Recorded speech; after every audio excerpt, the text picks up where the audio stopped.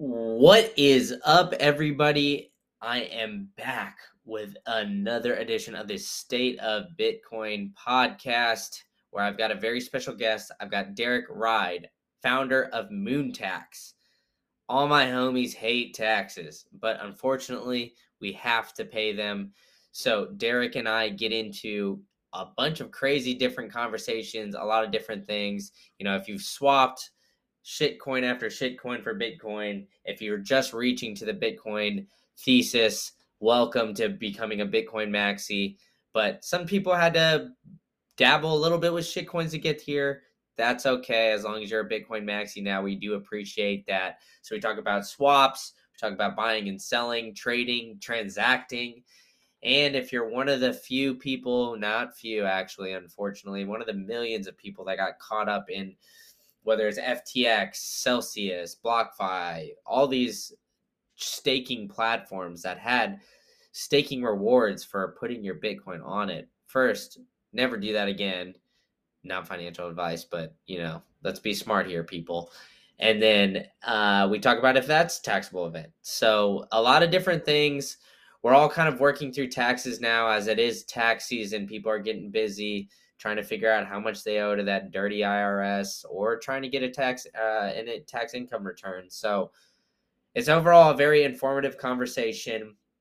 Can be not the best, most entertaining topic, but definitely a needed one. So be sure to tune in and subscribe wherever you get podcasts. Please, please, please, from the bottom of my heart, give me a 5-star review wherever you get podcasts. Leave a review. Apple Podcasts, Spotify, whatever. And then for those sending sats, it is greatly appreciated. As well as subscribe to my YouTube. Subscribe to the YouTube. Join the chat. We had a couple chat questions in there today. Subscribe and like all those videos. Help boost this thing up and share with family and friends. And as always, ladies and gentlemen, this is not financial advice and should never be taken as financial advice. Everything you hear in this podcast is strictly the opinion of myself and my guest. Should not be taken as financial advice. And if you need a tax consultant or something along those lines, please contact your local CPA or contact Moontax. You can find all that in the show notes. All right, now, enough of me rambling. Let's get into the show. Whoosh. Bing bong. I am live with another edition of the State of Bitcoin podcast. And I really want to thank from the bottom of my heart everybody that's been streaming me sats on any podcasting 2.0 app such as Fountain. And if you guys want me to read them on this show, feel free to leave me a little boost and a little note there. We do have one note from the last episode from Joey Zakili. So shout out to Joey, the Canadian Bitcoiners podcast. Said, first, the Canadian Bitcoiners, Len and Joey, then Foss, now BTC Sessions. Keep the Canadians coming, man. Bullish on Canadian Bitcoiners. So Plate Licking Pleb already kind of tweeted it out, so it's a little teaser of next week, but I will be having him on. So the Canadians in the audience here, they're going to be diving into everything going on in the Canadian Bitcoiners conference that's going on in Toronto in June. So be sure to tune into that episode next week if you're really interested in the Canadian side of things. And I'd also like to thank my sponsor, Codl.co. That's CODL.co. If you haven't gotten your Bitcoin off exchanges, what the hell are you doing? I mean, come on. You've seen all the signs. Binance is stopping withdrawals. We've got FTX. We've got Celsius. We've got all these other ones. What makes you think your exchange is not going to let you pull your Bitcoin off exchanges at all times? Just get it off right now. Do it into some sort of cold storage and buy a punch plate from Codl.co and use promo code GreenCandle when checkout. You'll get 10% off and you'll keep those seed phrases nice and safe through thick and thin. You don't have to memorize them. You don't have to do anything like that. Buy a punch plate and get yourself as prepared as possible to stay sovereign. Now, I've got a very special guest here. I've got Derek Ride, who is the founder of Moontax. So, Derek, how you doing today? Hey, we're hanging in. It's tax season and it's busy, but we're excited. Yeah, exactly. So, before we dive into tax season and everything like that, tell us a little bit about yourself. Tell us a little bit about your background and You told me a little bit pre-show you got a terrible Bitcoin story. So I don't know if that's a great preface for this, but why don't you dive into that a little bit? Yeah. So it's I've loved tech my whole life. I've been building computers since I was probably, I don't know, 7 years old, something like that. And I had a techno whiz friend in high school. I think I was 15, 16 at the time. 2010, I remember it pretty well. It was probably, it was actually, you know what? Yeah, it was probably like November, December, or something like that. And this friend and I, we would go to secondhand stores and we would go buy computers. And then we would tear them apart and we would build them and we would sell the scrap parts on eBay. And we just had this like little eBay store. And I just like help out on the side. I wasn't like a coder or anything at that point. And he found the Bitcoin white paper. Like literally, that would have put us right at the very beginning. And he builds a rig. We mine Bitcoin on it for 2 days. He was like, "Yeah, that was cool." Trashes the computer, sells the stuff online, and we talk about it all the time. Like I hit him up in 2016, went like on the first ride to 3K or whatever Bitcoin was then, and I was like, dude, what the hell were we thinking? Like how but we're just dumb kids. And it's funny. Ever since then, crypto's sort of just chased me, and finally I took the leap in end of 2020. And that kind of kicks off like how Moontax came about. Is so I bought Bitcoin on the first, on the second pump to 20,000. And I remember, there's a lot of adrenaline. I bought in at like probably like right around 4,000, just put a few $1,000s in and just like watched it right up. And I was like, guys, what do we do? And then it came back down to 10. Right. And then kind of like went bullish from there. But, that stuck with me. And I remembered the Bitcoin white paper. And so I remember reading it in, this would have been 2020. It was end of the year, probably October.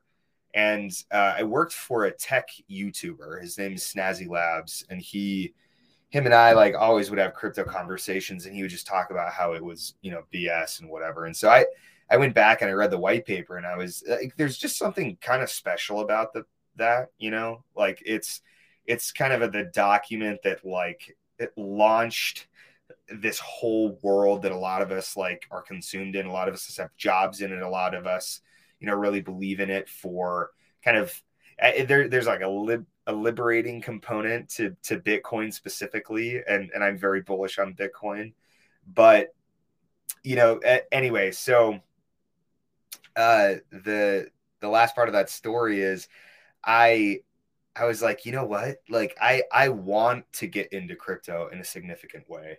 So I left that job to go work for an entrepreneur who, he did some angel investments, he did some other stuff, but like his big claim to fame is he invested a decent amount of money into Bitcoin in 2016. And him and I, we kind of traveled around the nation. We went to like NFT NYC and Bitcoin Miami and East Denver, and we went to like this conference in Malta, like and that opportunity was wild, right? Because we felt like we were talking to like the next Elon Musk's, of the space, where everyone's project was going to the moon. It was going to be the next big thing. It was going to revolutionize how you did, some Web 2 thing, right? And it's funny looking back because I realize how much of it was just like, pandering. But at the end of that, so he paid me in shit coins, like quite literally, every week he'd just take his mining rewards and that was my paycheck. And so I would then take those rewards staking rewards, and I would take those rewards and they would be on like some arbitrary blockchain, like Binance Smart Chain, Polygon, something like that. And it was this like rat race to like sell this, shit coin before it like dropped in value so that I could pay mortgage, I could, do what I needed to do. And the end of the year comes and I'm like, hey, Scott, how do I pay my taxes? Like, how does this work, man? Like, we had like a handshake agreement, and now I've got to go do this like kind of strenuous thing. And he goes, I don't know, like figure it out. I'm in Utah. TaxBit is down the street from us, and he's like, try TaxBit. So I did. I plugged in my information, and it was this garbled mess that made no sense at all. There's no user journey. I've never done this before. I would struggle using TurboTax or whatever platform every year, and so I call up my tax accountant. Like, I had a CPA at the time, and I'm like, hey, like, I'm gonna send you this stuff, and he was like, don't send me this stuff. Like, I'm not set up for this. This is not my lane. Like, you're going to have to find somebody else. So he like fires me. And I had met a good friend around the time that I had taken the job by the name of Nate. And he runs a company called B10 Capital. And essentially what they do is they help high net worth individuals mitigate or defer their tax liabilities. And so I started talking to him, and I'm like, hey, there is a blatantly obvious need for professionals in the space that can help people not feel overwhelmed when it's tax season, right? And so him and I, over the course of, about the last year and a half, we got together and we started creating what is now Moontax. And Moontax has gone through several phases of the company. Initially, what we were really focused on is we were helping individuals navigate DeFi without creating liabilities, right? So I'm not sure, there's no recommendations for me on this, but a good, like a thing that we did during the bull market was we took our really valuable Bitcoin and we wrapped it and earned tons of money from staking rewards on wrapped Bitcoin. But wrapping Bitcoin kind of defeats the purpose of Bitcoin, but also in the process, it creates a taxable event according to the IRS. And we realized that before we really dove in. And that's when I met one of my other partners. His name is Ephraim Olson. He got his JD from Harvard, got his emphasis in taxation from NYU. He's been in the digital asset space since 2017. Very, very knowledgeable, extremely good tax attorney. And I was like, hey, this, how does this wrapping thing work? Is there a way that we could put together an opinion or like a memo that this is not taxable, right? And so then we started Olson and Partners Law, which actually that's what we were operating when I first met you, Brandon. And Olson and Partners Law was kind of it was a law firm that we ultimately centered around Bitcoin. Everything we built was legal positions for Bitcoin miners, right? And so we ultimately stopped doing the DeFi stuff, and we would go to Mining Disrupt and we go to some of these other mining conferences, and we would talk to people about the idea, talk to miners specifically about the idea that receiving Bitcoin through mining, that those assets are not taxable upon receipt, that they are taxable upon the disposal of that asset, but not on receipt. And we had, and we still do, we have a full-blown legal opinion that states that Bitcoin is not taxable upon receipts. And we went and we brought that around to several of the largest mining companies. Riot, we talked to Riot, we talked to Core Scientific, and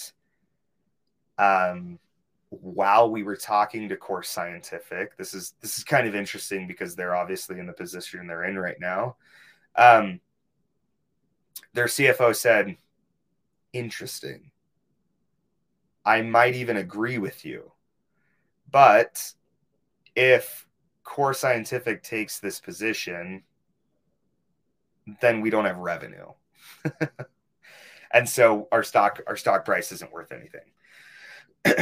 So it was weird. It was like a wild realization that we're not going to be able to sell this to the companies, even though we could do refilings on their whole portfolios with this opinion, change their accounting methods, potentially save them, tens of millions of dollars a year, and kind of preserve Bitcoin, right? Because ultimately these companies are earning Bitcoin, and then they've got to churn it into fiat in order to pay their taxes. And we believe in the hold your Bitcoin off chain kind of strategies, right?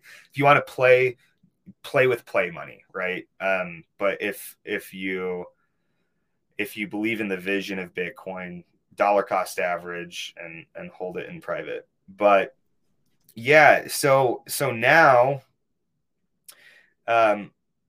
we've ultimately used Olson and Partners Law to continue to do those great things that we've been providing for people. But we've also added, kind of staking rewards positions, really trying to help out the DeFi community too, because there's some interesting technology there. And I think that anybody that's trying to create in this space deserves a chance. I want to see cryptocurrency. I want to see digital assets thrive. There are things that I wouldn't really care if they worked out or not, but ultimately we ended up, working with several of the sort of compliance tax softwares in the space. We've worked with Zen Ledger. We just announced a partnership on Tuesday with CoinTracker. And ultimately what we do now is we help individuals reconcile their accounting for their crypto transacting, right? So a lot of us in this space, we're holding Bitcoin, but also a lot of us are holding Ethereum, and we're bridging it to Avalanche, and we're staking it, and we're taking out DeFi loans, and we're triple collateralizing and doing some things that you can't do in the traditional finance space. And that's what makes crypto unique. But that's also why crypto's hard, is because you may or may not realize the tax implications that are happening because of these trading routines that you've developed, right? And so we come in from a consulting perspective. We come in from a legal perspective. We have a handle on reconciling these accounting mistakes as well as filing on these taxes. And so it's, it can be full service. It can also be a la carte, but my goal is to help people learn how to use digital assets and not ruin their life because they don't realize what's going on from a tax side, right? Yeah, and so right off the bat, I just want to ask, make sure I clear up this question from, because I believe I've heard it somewhere, and I believe Gary Gensler said it, but I want to make sure that I'm on the right track here. But right. I believe that Bitcoin is dealt with as a commodity when it comes to taxes, and altcoins all of them are deemed as security so far. Is that correct? So there's nothing's defined. So that's another thing. Like when hold on, let me answer that question. So no, that's not necessarily how it is defined currently. So the IRS has come out with a guideline. And a guideline is a really fancy word for just somebody's opinion, right? There are a lot of things that the IRS has said that is pretty much not arguable from like a tax percent. It's like, yeah, of course it's defined like that. But there's a lot of things that they've said where they kind of show their ignorance, right? There's aspects of digital currencies that I don't know if you can argue that position or not, right? And so our take is look at the facts, look at the defining technology, and then talk to an attorney about that to like further explore what your options are, because that was a big thing when I was getting into this. I was like, okay, cool, I'm going to pay my taxes, let's go see how. And so I type in cryptocurrency tax guidelines, right? And the IRS 2014-21 pops up. Excuse me. And it is a 6-page document, a 16 question and answer format, and it very loosely defines any of it. It's kind of hard to look at that and go, oh yeah, this is really straightforward, really easy to look. They're really broad, super generalized answers going. They're using terminology like virtual currencies, right? And it's like, what does that even mean? And so our other stance, and the other thing that we really believe in, is that good legislation has to happen. And I think a lot of people will dislike that I am pro legislation, but the reason for it is because once these obscurities are defined, then that will usher in adoption, that will usher in institutional wealth to enter the space. Your tax softwares will get better, the scams will be fewer and far in between, and people can operate in Bitcoin like they always have. People can operate in these other DeFi platforms like they do. And it will, I think the I think the ups and downs will be more mitigated, but also I think that it takes thought leaders, it takes industry professionals that it takes the Bitcoin miners, it takes the tax attorneys and the tax filers coming together and going, hey, we don't agree with this, right? We think it should be this, because taxes should never be the reason that an industry fails. Taxes are an inevitability. It's just something that happens, but they're also people's generally, businesses and individuals' largest expenses in a year. And if you don't approach taxes with strategy, planning, sort of a goal in mind, you can blindlessly trade your way into like a huge bill. Yeah, I mean, and that you're nailing it on the head there. So I got a couple questions for you, just some scenarios I'll run through with you. So the first one is, all right, say you have, I don't know, XYZ coin, Dogecoin, whatever, and you swap it directly for Bitcoin, whether it's on one of these services that has been theoretically shut down now, or something along those lines, because I think like the majority of services that offer that, maybe Coinbase does, I'm not 100% sure, but a lot of these services offered a swap feature where essentially, I don't know, you have one Ethereum, you want to swap it for some Bitcoin, you can do that. Is that considered a taxable event, even though you didn't, I guess, transact into US dollars, or maybe Coinbase or whoever did it behind the scenes? Sure thing. Yeah, sure thing. So yeah, let's take Coinbase. So if on Coinbase you hold an asset and you're trading for another asset, trades are always defined as taxable events. The tax is defined on what you paid for the first asset and what the up or down motion was before you traded it to the second asset. So if you bought Bitcoin, well, let's not take Bitcoin. Let's take Ethereum. Let's say you bought Ethereum at $100. So you put $100 into ETH, and you then trade it for Bitcoin, but it went, your ETH was worth $100 more when you sold it. You're going to be liable for the increase in the $100. So you're paying, like let's say you didn't hold it for a year. So there's all these defining factors, right? If you hold it for longer than a year or more, it's a long-term capital gain. If you hold it for under a year, it's a short-term capital gain. So The reason that's important is because long-term cap gains, they're around 22-ish%, and that goes up or down depending upon your tax bracket.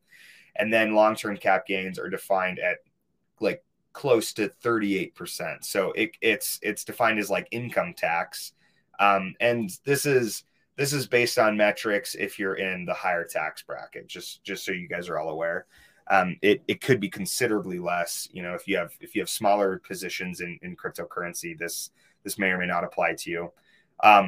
But the point in telling you that is you're not paying taxes on, what you originally paid for the ether, but you will for any increase. And on the contrary, if ETH went way down, you would earn a minus, like a capital loss on that, long-term or short-term depending. But, and there's the simple strategies sort of surrounding it. It's called loss harvesting. Wash sale rules don't apply to digital assets yet. So like if you bought a huge position in Doge, right, and you were like, yeah, it's mooning, and then you realized that there wasn't a lot of value behind it and it kind of came way down at the end of the year before midnight on the 31st, you could sell Doge and immediately rebuy it and coup that loss and have that apply towards your taxes for that year. You can carry those losses forward, and you can use them for subsequent years when you expect, big gains to happen in your portfolio.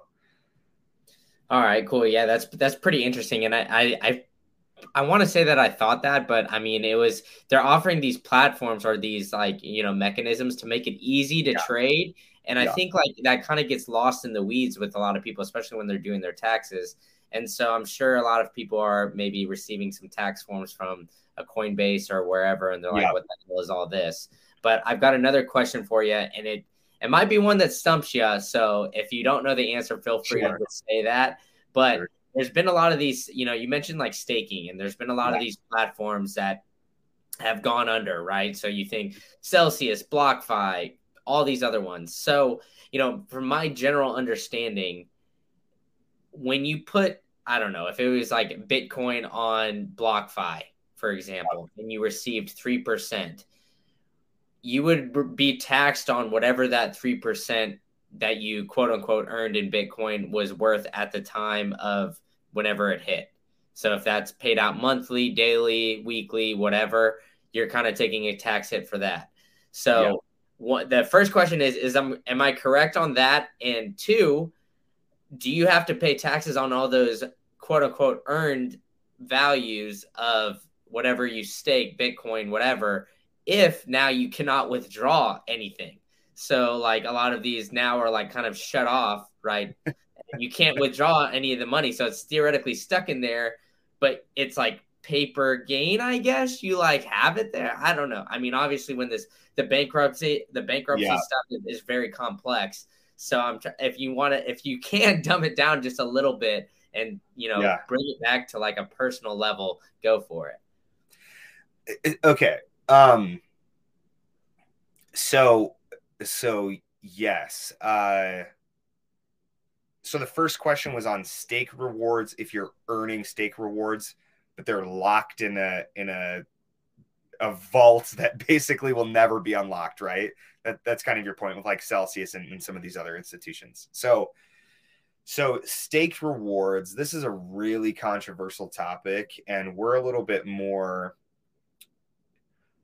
we want to help people. I think that's a really easy way to word this is like, yeah, absolutely. I believe in paying taxes, but in the same breath, I also want to help you pay the right amount of taxes, right? Not a penny more, And so we have a position that we tell people it's a possibility to take. And essentially that is currently under the guidance, when you stake an asset and you're earning that asset back, right? So a staking reward, essentially, that's a taxable event.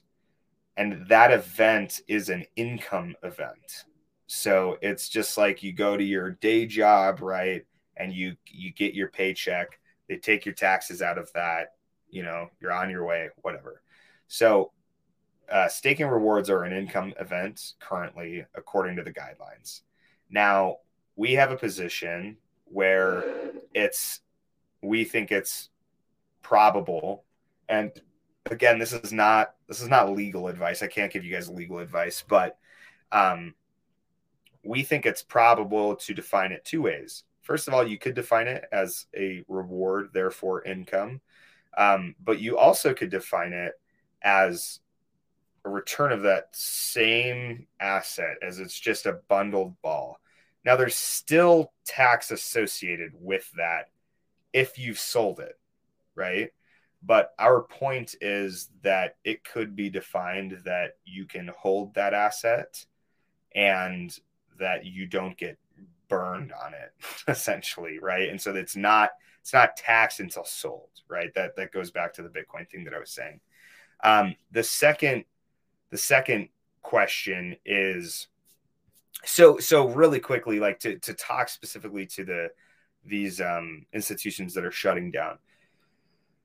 That's a mess, right? It varies person by person. Some people are like, no, it's gone forever. I want to write that off. I just want that to be gone, and that could be considered a risky position, right? Other people are going, I've held it this long,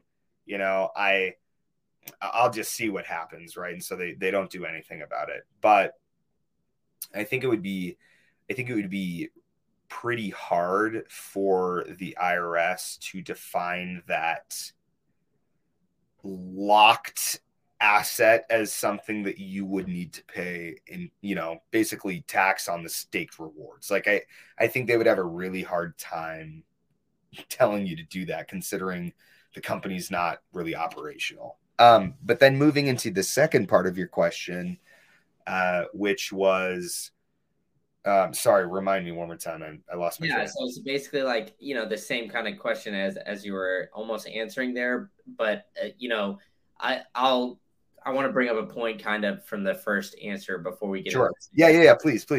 So basically, the way I view it now, and you can tell me if I'm wrong, but the way I view it is it's a lot of these institutions are kind of looked at almost as like a crypto bank.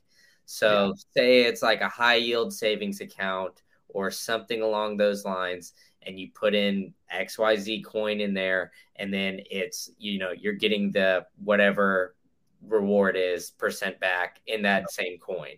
So, if you were to do that in a normal bank, or you were to, buy a stock that gives a 5% dividend or something along those lines, that's something that would get taxed.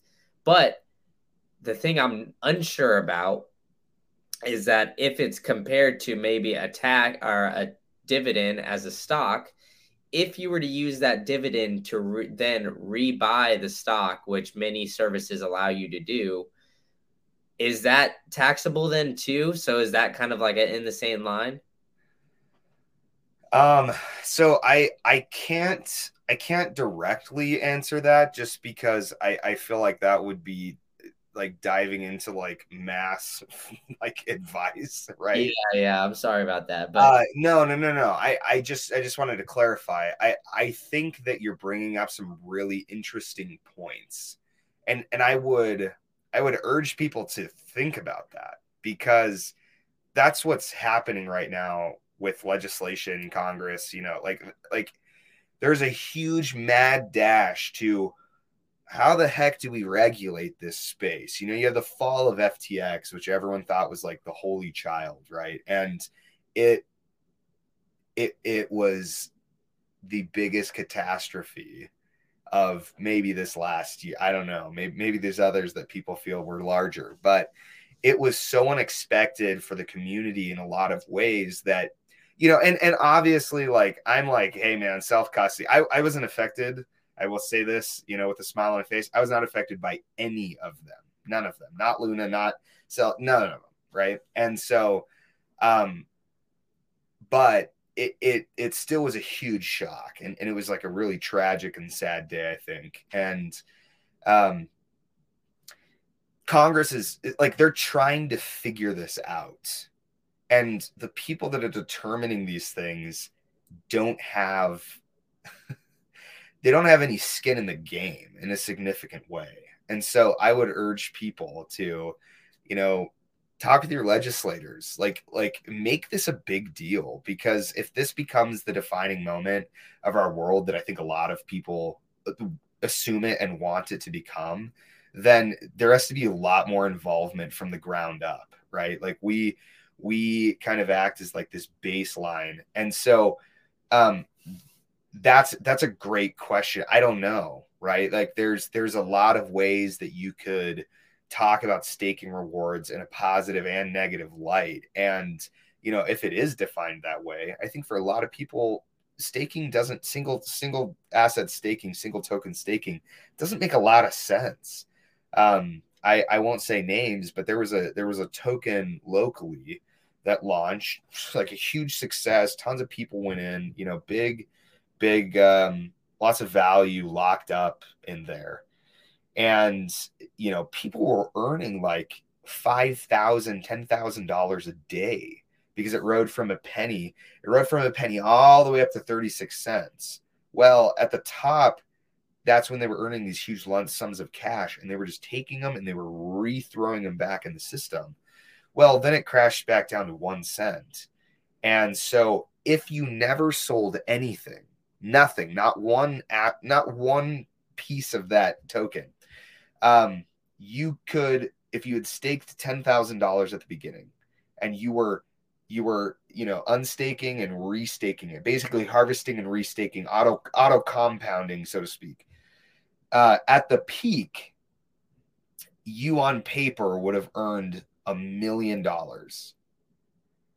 And at the bottom would have owed $500,000 in taxes, but only have had roughly $245,000 in holdings. Well, do the math. Like that, you're screwed. You know, that's a polite way to say it. Like you're screwed. And so we've had to be like on our toes, because people were doing some things that don't really have finance basis. Like, what were you thinking? Like, it's too good to be true. Probably is, right? And so anyways, like it's just tricky. Like I think you need to figure out your risk tolerance and then talk to a legal professional and a tax professional too, you know. But Yeah, I mean, it's crazy situations. Yeah, I mean, there's crazy situations out there and crazy situations with staking and like some of these exchanges, right? Obviously, Yeah. you know, one of my sponsors is a Punch Plate. So, I mean, I fully believe in taking your Bitcoin off exchanges. I don't believe in staking it. I don't believe in, you know, a lot of these exchanges, you know, when you see a token that they're offering, that's their token and they're incentivizing you to buy it, which really doesn't have any backing, huge red flag. I mean, I could go on and on about why I think, you know, you should get your Bitcoin off exchanges, but that's what I want to get into right now with you. Yeah. Because if you bought it on an exchange and you put it into cold storage now, and it's like, you know, whether you did it through some mixing service, you did it on Sparrow, some of these ones that are non-KYC, you bring your, you know, Bitcoin, you bought it on Strike, Coinbase, you know, some of these other ones, whatever you bought it on, and then you took it off, and now the IRS theoretically doesn't know where that is because it's, you know, in a KYC thing, a non-KYC thing. I mean, you know, there's obviously digital forensic people that could probably figure it out if you're not using a mixing service or whatever, or you're not doing the proper things to kind of, you know, hide your identity behind all that. Regardless of all that, if you were to pull it off of an exchange and now the IRS theoretically doesn't know where that Bitcoin is that a taxable event then because you brought it off and maybe you didn't sell it? Nope, not at all. Yeah, please do that, everyone. that's a great strategy. You know, and I'll like I'm very, very transparent. There's a lot of things that I love about the space in general. A lot. I mean, geez, like I talk to some of these back end engineers, and I just am like you guys, like this is great. Like, you know, the sort of the silent revolution was worth it. Like, this is so cool. It's so exciting to be a part of this. But at the same time, please understand. And I think so if you are trading actively, pay your taxes. It's worth it. Please, I assure you it's worth it. Within 5 years, they will have the systems. They'll be able to look at all of the stuff, and there's statute of limitations. So like, if like you didn't catch a few things and whatever, fine. Like you're beyond statute of limitations. But for illegal activity, they can go back as far as they need to. So like, do good, honest, legal things. But when it comes to strategy for, holding Bitcoin or holding any digital asset that you might think has intrinsic value, yes, like try not to trade it. So there's a few ways that taxable events happen, but almost always it's a sell or a trade, right? So swap, trade, whatever, those are all taxable, right? And you're going to get taxed at either that. You're going to get taxed at either that capital, long-term capital, or short-term capital gain or loss. And then the other thing is, if you have like wallets, right? So you have like, you onboard through a centralized exchange, or you do use like, what is it? Is it, Bitcoin.com or right? You're buying these assets, and then you have cold storage device of choice, right?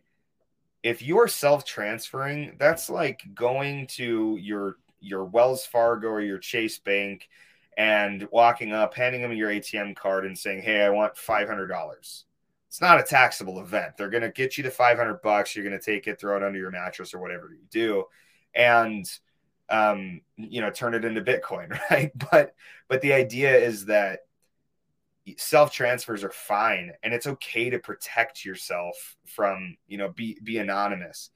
Another thing, like sort of in that vein, is, again, don't do illegal activity, but understand that if you're going to be doing high transaction, high volume trading, you should pay your taxes on it. They'll figure it out. The IRS is smart. They're not dumb. But in the same breath, understand that if you go onto one of these platforms and you enter in your information, you're associating yourself with your first and last name, your phone number, generally your email address, and then you're connecting every wallet you've ever used to these platforms.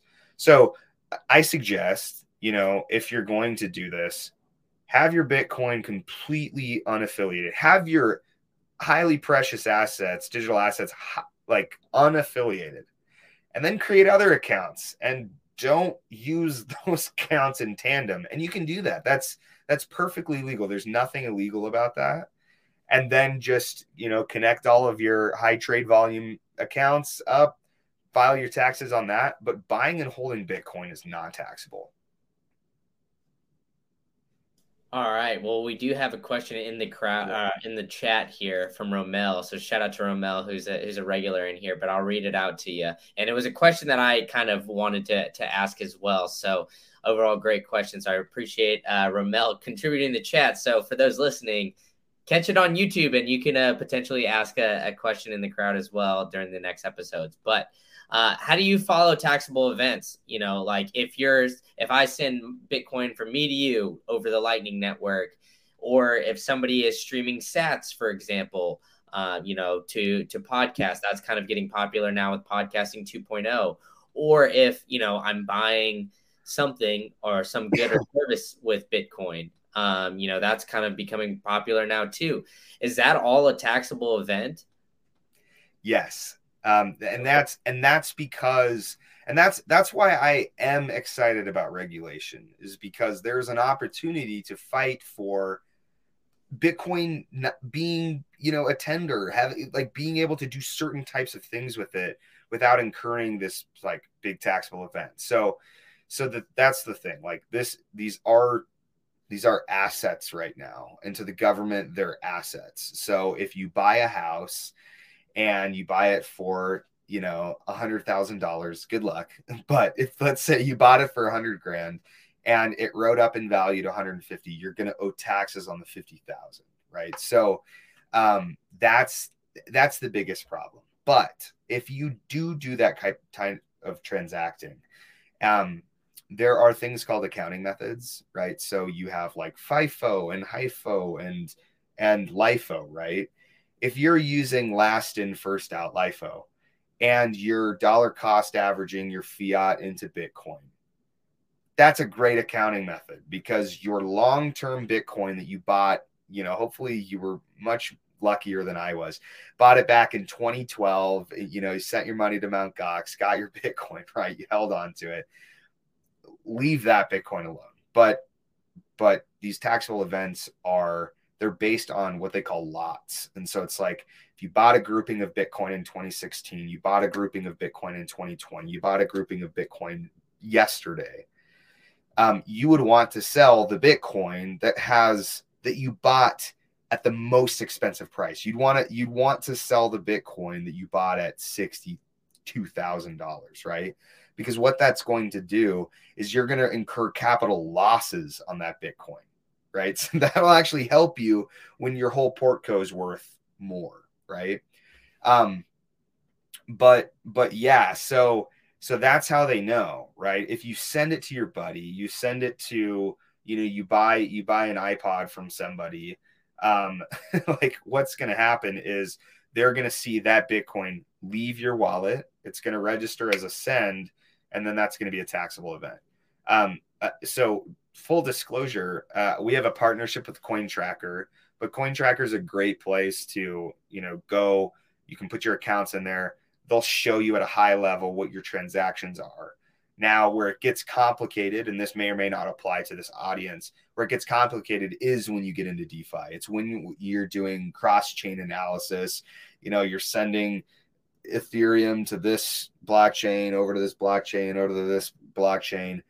Bitcoin, you can do the same thing with, Ren BTC, right? They've got a really robust platform. But the idea is that's when it gets complicated. If you're buying and you're holding Bitcoin, if you're just selling it casually back and forth with your friends, sends, purchases, sells, those are going to be taxable events, and they're going to be hard to avoid. Yeah, that's interesting though, because it seems like, the I guess using Bitcoin to kind of buy and sell items is starting to popularize, at least in the US. We've got things like Oshi. So shout out to Oshi and Michael Atwood. They're building great products in Austin, and a lot of these places are starting to accept Bitcoin as payment, whether that's through the Lightning Network using Strike's API or something else. The adoption seems to be coming somewhat quickly. Now, how quickly that's going to happen, I don't really know. And, obviously the regulation and kind of the rules and taxable event, definitions behind all that is going to be a little bit lagging behind this technology. So, of course, yeah.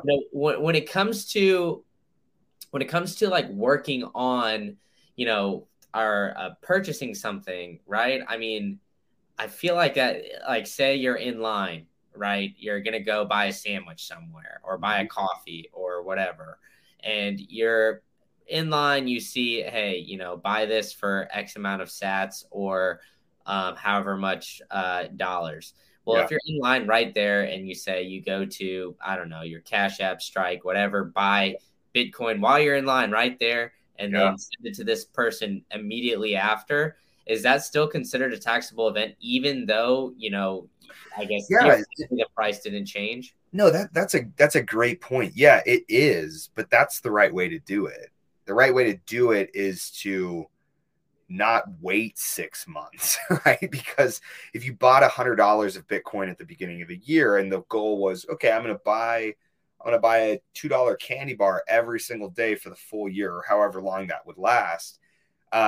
Let's say that $100 turns into $200, right? Which is completely possible.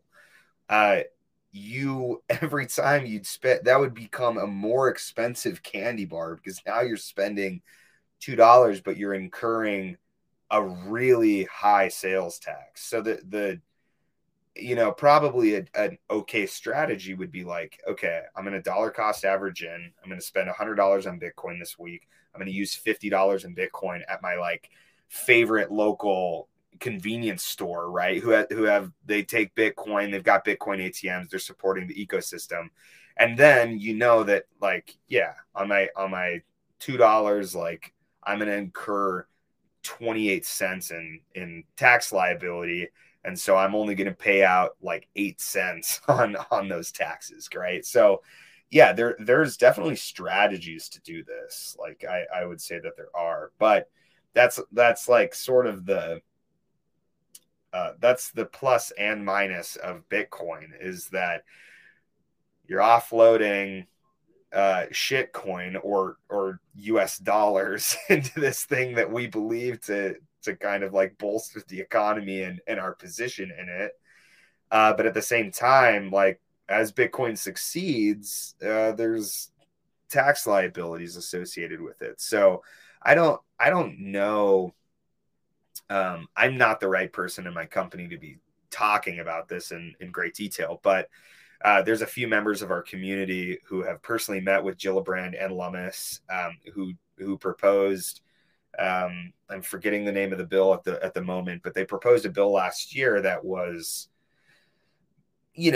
both. It was a good step in the right direction. I'm not going to say I loved everything in the bill, but in speaking with Wyoming representative,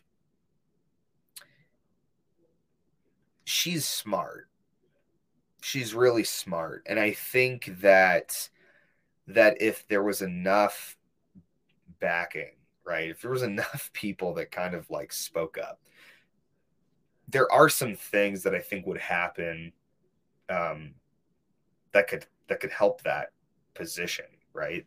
But I think it's going to be hard to just we're not going to be like El Salvador, right? Like we're not going to just be like, yep, legal tender, like it's the United States. And sorry, I'm not sure where everyone's from. You may be from different parts of the world. Hopefully you are in El Salvador, where it is, a non-taxable event as you spend. But the idea is that this is a community effort to get the right things to happen for Bitcoin, to kind of like bring about like probably what a lot of us have daydreamed about, for a long time, going, geez, like what if this does take over, and it's everything that Satoshi outlined, right?